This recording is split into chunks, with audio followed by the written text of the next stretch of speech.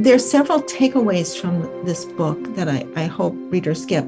To have more room in their lives for friendships that might surprise them. I think I did a pretty good job of showing how we took care of each other.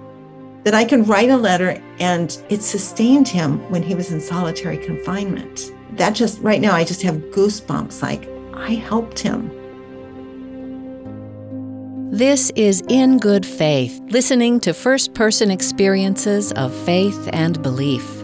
On In Good Faith, it's our privilege to hear stories and accounts from believers told in their own words. Our hope is to listen with an open heart, celebrating the power of faith and belief and what those stories mean to the ones who tell them.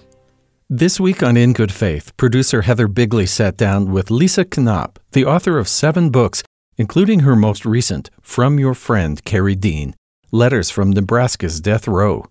Lisa is an associate professor of English at the University of Nebraska-Omaha, where she teaches courses in creative nonfiction.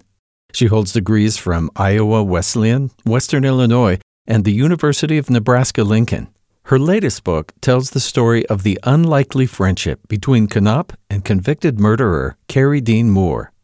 Carrie killed 2 men in August 1979 and was convicted and sentenced to death in 1980. He was executed in 2018. The book, part journalistic recounting and part heartfelt memoir, references 320 letters from Carrie over the course of 23 years. Here is Lisa Knopp recounting how she first met Carrie. I had been active in protesting the death penalty in Nebraska, and after a particularly awful execution, it was the crowd that supported it, seemed like a lynch mob to me. There was an activist who encouraged us to get to know somebody on death row, so it wasn't an abstract issue.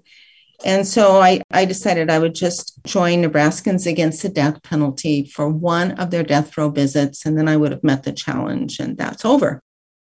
But I went twice, and on the second time I met Carrie Dean Moore, and I just liked him. I just found him very sincere and direct and polite and vulnerable. One of the first things he told me is that he had killed 2 people and he had confessed to it, and God had forgiven him for it.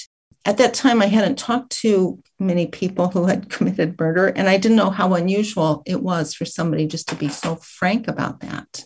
He needed help finding a new pastor. The person who'd been coming to visit him was very old and needed to retire. And so we became friends because we exchanged several letters while I found some people in my church who could visit with him. I was moving to Illinois, so I couldn't, but I found some people who could. And by that time, we had exchanged some very warm personal letters, and I had no intention of being anyone's pen pal. And if I was going to pick a new friend in this world, it wouldn't be somebody who had committed 2 murders and had a death sentence. And then there were just some other sharp differences. I discovered that we were of different political parties. We're on different ends of the Christian spectrum, with him being more evangelical, me being more progressive. I don't label myself as a progressive, but I have some leanings there. He had a 10th grade education. I have a PhD. People like us don't become friends. I mean, any one of those is enough. In America, people become friends with people who are like them. And so, the question is, what allowed this to be a 23-year friendship? And I think that in spite of our differences, there were many things that we did share. He was always intensely interested in me and my life and what went on with my children, how my parents were doing. He prayed for us. I always felt that he was just very, very interested, concerned about us. We had great discussions about religion. At times, there were some pretty sharp differences, but we had a lot of common beliefs too. And I think having that deep spiritual connection, and I consider him one of my great spiritual teachers, I let him teach me and lead me into a different relationship with God. All of that just made it a remarkable, unusual, and very nourishing friendship. The story is balancing 2 faith journeys. One is yours and one is Carrie Dean's. So do you mind talking to us a little bit about your own search? A lot of people don't realize that Protestantism in America is every bit as divided as the political landscape. Some of the evangelical churches, and then the social gospel, and even just the mainline churches, Methodist, Presbyterian, ELCA, Lutheran, Church of the Brethren, they're just talking about different things. And faith looks different in both places. And I think I'm an unusual person. I belong to some churches on both sides, and I find I have never been in a church where I didn't find something valuable. I will just say that. I've never been in a church where I didn't find something to concern me. I liked going to evangelical Pentecostal because I learned how to pray there. And I learned that the relationship of God is what Christianity is really about. Knowing, my heart swells when I say this, knowing that I am God's beloved and God is my beloved. That is, I think, the most important message of Christianity. There are many other important ones, but for me, I had to go to those churches to learn about that. And utter faith and prayer as where you go when there's a problem, as in, let's drop everything right now and pray, because we know we will get a response. The social gospel churches, I really love the way they take Jesus' teaching to the streets and try to find ways just to make life better for people, feeding them and clothing them and helping them find ways to pay their electric bill or to get an education. Just so many important things going on there. But I didn't get enough of the personal stuff, the idea that God could talk to me. I didn't get that in the social gospel churches like of my childhood and much of my adulthood. And I have to say, the evangelical Pentecostal, they are doing good works, but I kept running into some political ideas there that were just really hard for me to hear. So in some ways, I feel, even though I can see something good in every church I've been in, I feel like I don't fit any place. When I'm in one, I'm missing something. Evangelical, I'm missing the social gospel. When I'm in the social gospel, I'm missing the personal relationship with God. I've just had to find a way to piece something together so I can have what I need. Well, I was going to say that just reminds me, the New Testament, there's this promise we're given that we will no longer be strangers. And yet sometimes, even in the place where that's supposed to be true, we can feel like strangers. I think comfort is important, that we look for churches where we can be comfortable and where we can give and get what we need. I could say that it's good for us to stretch a bit, but I also think God provided all these different ways for us to experience that belovedness. How did Carey Dean fit into your faith journey? Oh, his faith was so deep and so personal. This man just knew that God loved him. There was just no question. God loved him and was there all of the time. And everything he needed was in the Bible. He had 8 execution dates. I knew him for 5 of those. 7 of them were stayed. And sometimes he got pretty close to the electric chair. Later, it was lethal injection. If that isn't a test of somebody's faith, he is probably one of the maybe 2 or 3 really, really amazing Christians I've known in my life that just provoke me to go deeper myself. That's an interesting word, provoke. Yeah. He would push me. And I will, sometimes I would get a letter from him and I wouldn't open it right away because I knew that what was in there would be wonderful. And also sometimes I would feel like I'm just not the Christian I want to be. I'm not the surrendered Christian. Here's a letter from one, and I'm not anywhere close to that. So yeah, provoked. Well, what about Carey Dean's journey? The book is very interesting to me because something you said earlier, Carey Dean starts your relationship with God has forgiven me. And so we don't have in the book sort of that repentance process that we aren't witness to it. And so we get the details of the murders that he committed, but then we meet him as that new person. The last summer of his life, when I knew I was writing this book and he gave me his blessings and said, I'll help you any way I can, there were two things I felt I really need to know. We had talked about the murder kind of obliquely. I said, you're going to tell me the details. He said, I don't want to, but I will.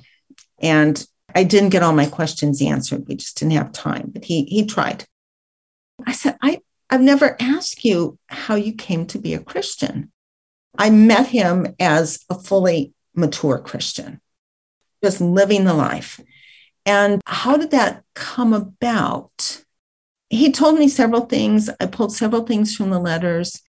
And what surprised me is that I actually think he became a Christian as a teenager before he committed some crimes, including murder.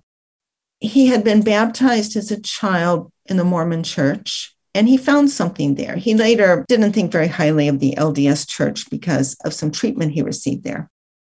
But that was a positive experience for him as a child from what he told me. And then when he was in what he called a boys' reformatory, he was baptized. He asked to be baptized and had some meaningful worship experiences there. So he was maybe 15, 16. Then in his early 20s, after he had committed murder and was in jail waiting to be sentenced, he had asked for a pastor to come visit him. And I think that was from the first church that baptized him.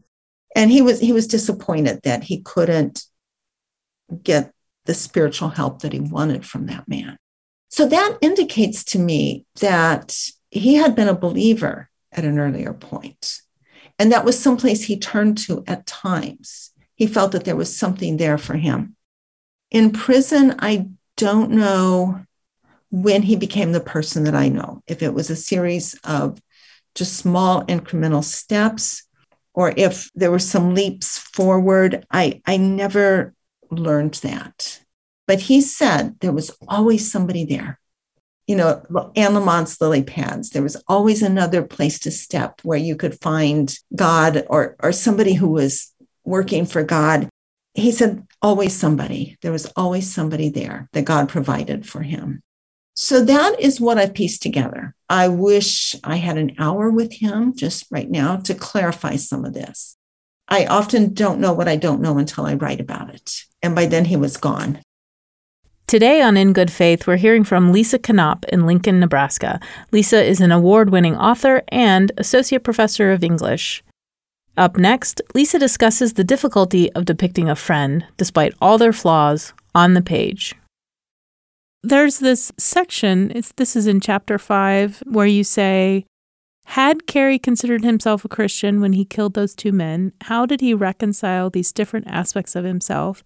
Had he temporarily lapsed during that week in August 1979? Had his gradually growing faith in God's promises been too frail to withstand the temptations he was facing? So now that you've written the book and you've had all this time to think about it, how would you answer those questions? I cannot answer them for him, but I can answer them for myself. That even though I'm a Christian, I sin many times a day. You know, I'm not committing murder, but I think to God, all sin is the same.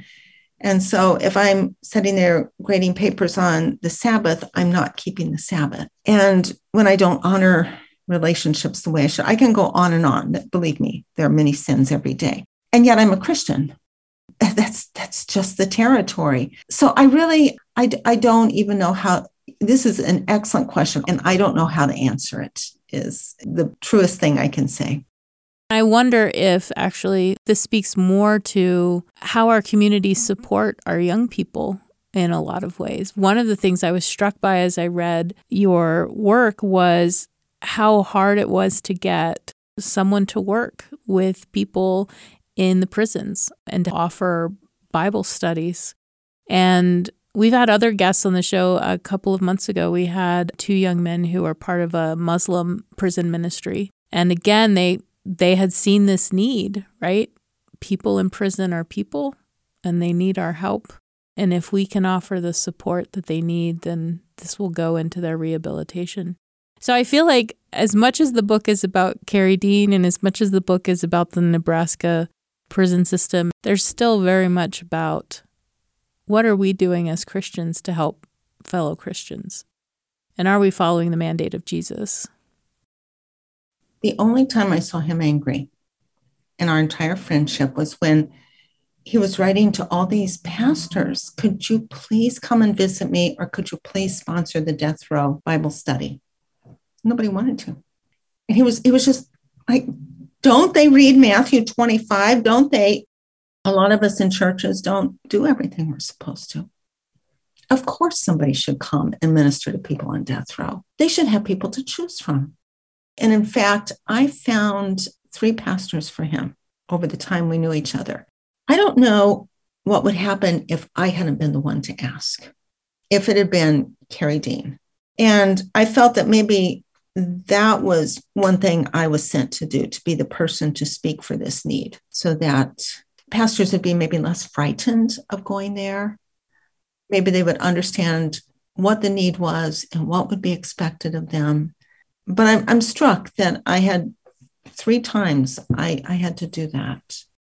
We've both read In Cold Blood, and I've always been disturbed by that book because I felt like Capote focused so much on his 2 main characters, the murderers, that the family that was murdered didn't deserve his attention, right? This is how it came across, as much as those 2 murderers did. And so that had to be something that you were thinking about as you were putting your own manuscript together. Did you find yourself in dialogue with that book at all? Yes. Actually, I have taught that book before in a narrative nonfiction course. Capote does deal with the Clutter family, the murdered family, in the first part of the book. And if you remember, he whips back and forth between their story and the death car coming across Kansas, just back and forth, boom. And you don't know exactly what happens when they meet. It's very cinematic. It's very powerful, very dramatic. He doesn't dig into their lives anywhere near the way he does, especially Perry's. One of the many troubling things about that book is that I think it was Perry asked Capote, what are you going to call this book? And he, In Cold Blood. And they discussed that. And it was a troubling title for Perry. And then Capote, some of what I've read about him, I just was concerned about how he wanted that story to end. Like that maybe an execution would be the better ending. And so when I embarked on this story with Carrie Dean, I just was fearful that I would think of the story more as a writer would than a friend would. I gave him an annotated table of contents the last few months of his life, and I said, read it, pick it apart, anything you want. But I said I could end this book with a chapter called 60 and just explain what it was like for you to be 60 years old, still on death row, facing another execution, and then being returned to your cell. Because I said, there's a really good chance you will have a stay. And he could have appealed his execution date because they were probably using drugs that were not obtained under the best circumstances. He had grounds for an appeal. He didn't want to. And of course, he didn't appeal, and he was executed. I was really glad to see that was not the ending I wanted, that I really wanted to write that chapter called 60.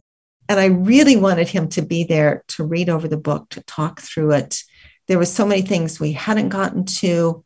There's always a question when you write about other people, how you portray them. And that starts with Carrie Dean with 320 letters. I could have chosen different excerpts and created a slightly different character. This is my interpretation of him. It's the person I knew, but I don't claim to know him well, like you do the people you live with. And even sometimes you don't know the people you live with that well.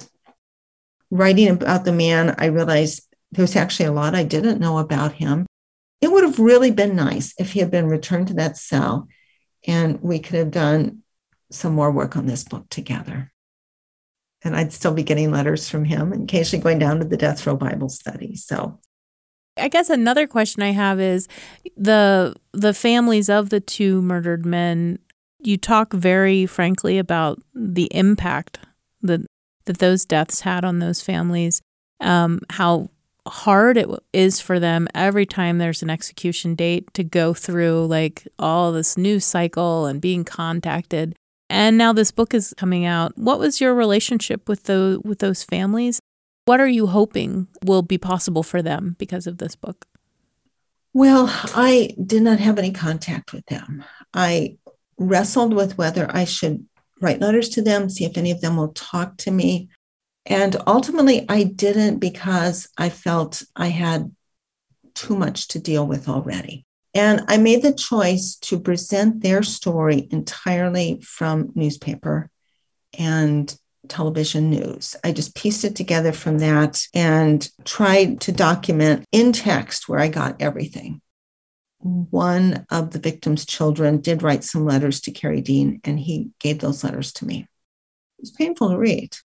And I would not have used anything from those letters without permission. So it was just telling me just the pain and anger this person had many, many, many, many, many years after those murders. It was not over for them. Kerry would be kind of quiet about stuff like that. I don't know if he didn't know what to say or he was overwhelmed by it.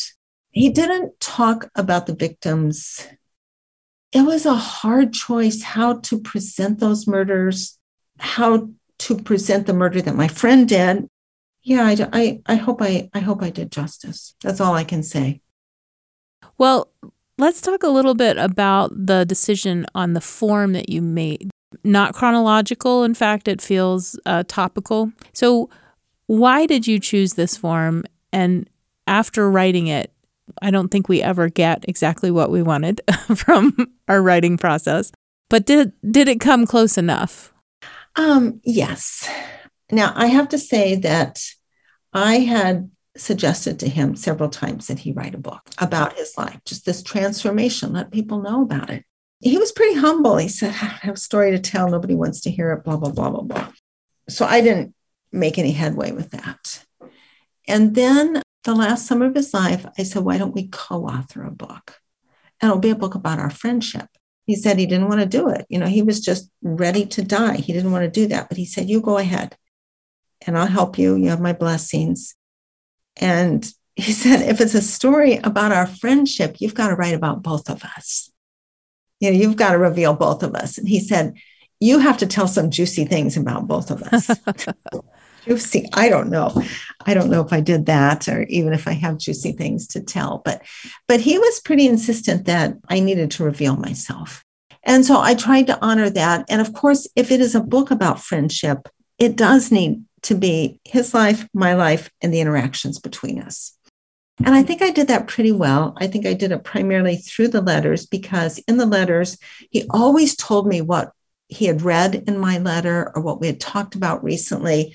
So in the letters, there was a lot about his response to me, as well as things that were going on around him. But I think I did a pretty good job of showing how we took care of each other, that I can write a letter and it sustained him when he was in solitary confinement. That just right now, I just have goosebumps. Like I helped him when he was in solitary confinement.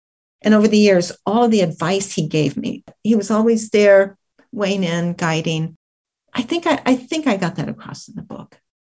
I could always, as you point out, we can always write more drafts of everything. There are several takeaways from this book that I hope readers get, but a really important one. I think we live in a culture that undervalues friendship. We're limited in where we look for our friendships. So I want this to inspire people to have more room in their lives for friendships that might surprise them.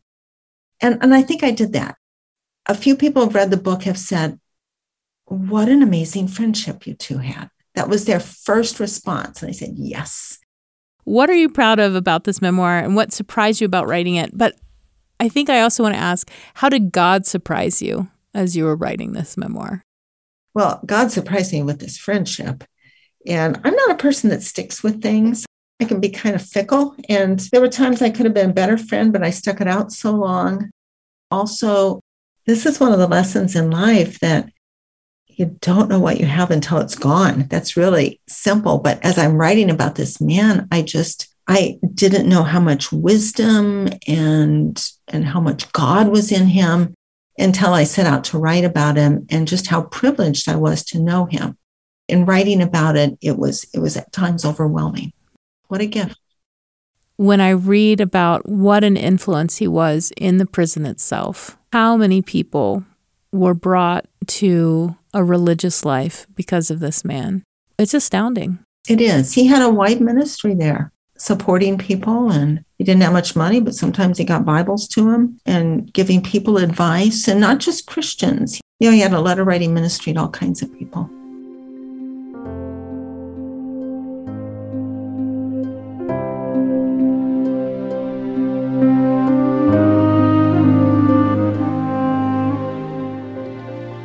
Thanks again to Lisa Knopp for speaking with In Good Faith about her friendship with Carrie Dean Moore and her new book, From Your Friend, Carrie Dean, available from Cascade Books.